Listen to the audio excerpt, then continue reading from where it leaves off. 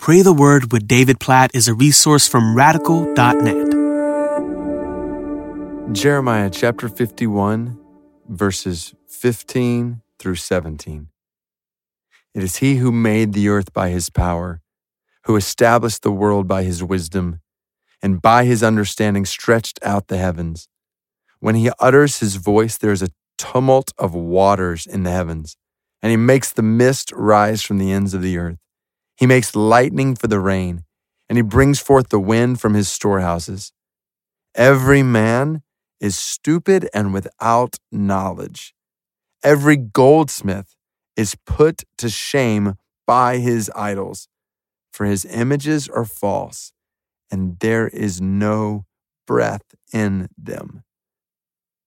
These few verses in a powerful way depict the contrast between the one true God overall, who made the earth by his power, established the world with his wisdom, stretched out the heavens, how he causes lightning to come with the rain. He brings forth the wind from his storehouses. So just the power, the supremacy of the one true creator God, contrasted with man, who form idols together, images together, with no breath in them, no power in them, worthless idols, and yet we worship them.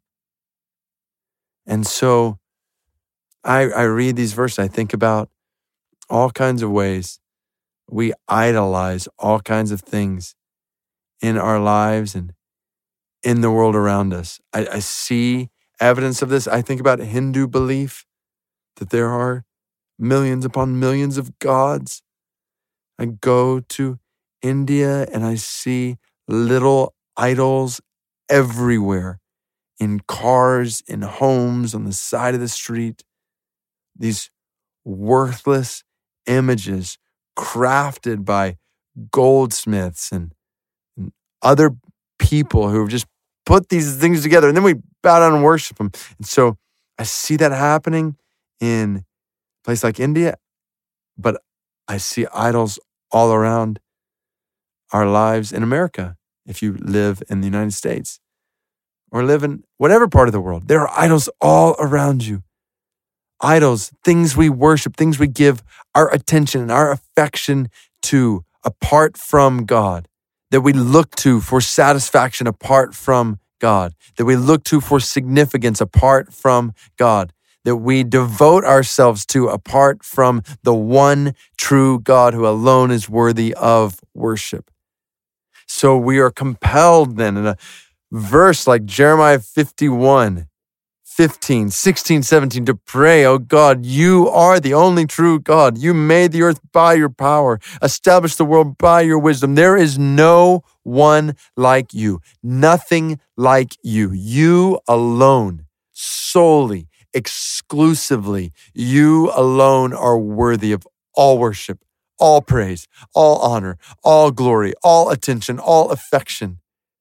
Even the best things this world gives us. I think about my wife or my kids, like they are good gifts from your hand. And so I want to honor you with these good gifts. I don't seek these good gifts apart from you. I don't want to seek these good gifts or any good gift apart from you. Knowing idolatry is in so many ways, just enjoying the gifts while ignoring the giver, seeking the gifts and not the giver. Lord, even in the good things in our lives, guard us from idolatry.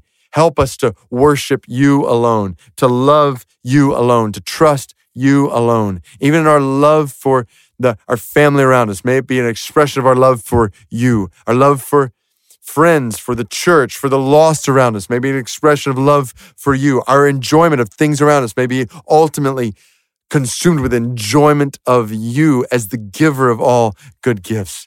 And then, oh God, I pray for your supremacy to be made known in my country, and I pray for your supremacy to be made known in India. I pray for the Kahar people in India, over 8 million of them, oh God, 8 million of them in northern India, who are worshiping all kinds of different gods. God, please show your supremacy. You're the one true God. Those are breathless idols They cannot satisfy. They're not worthy of worship. So God, help people, help the Kahar to see that you alone are worthy of worship.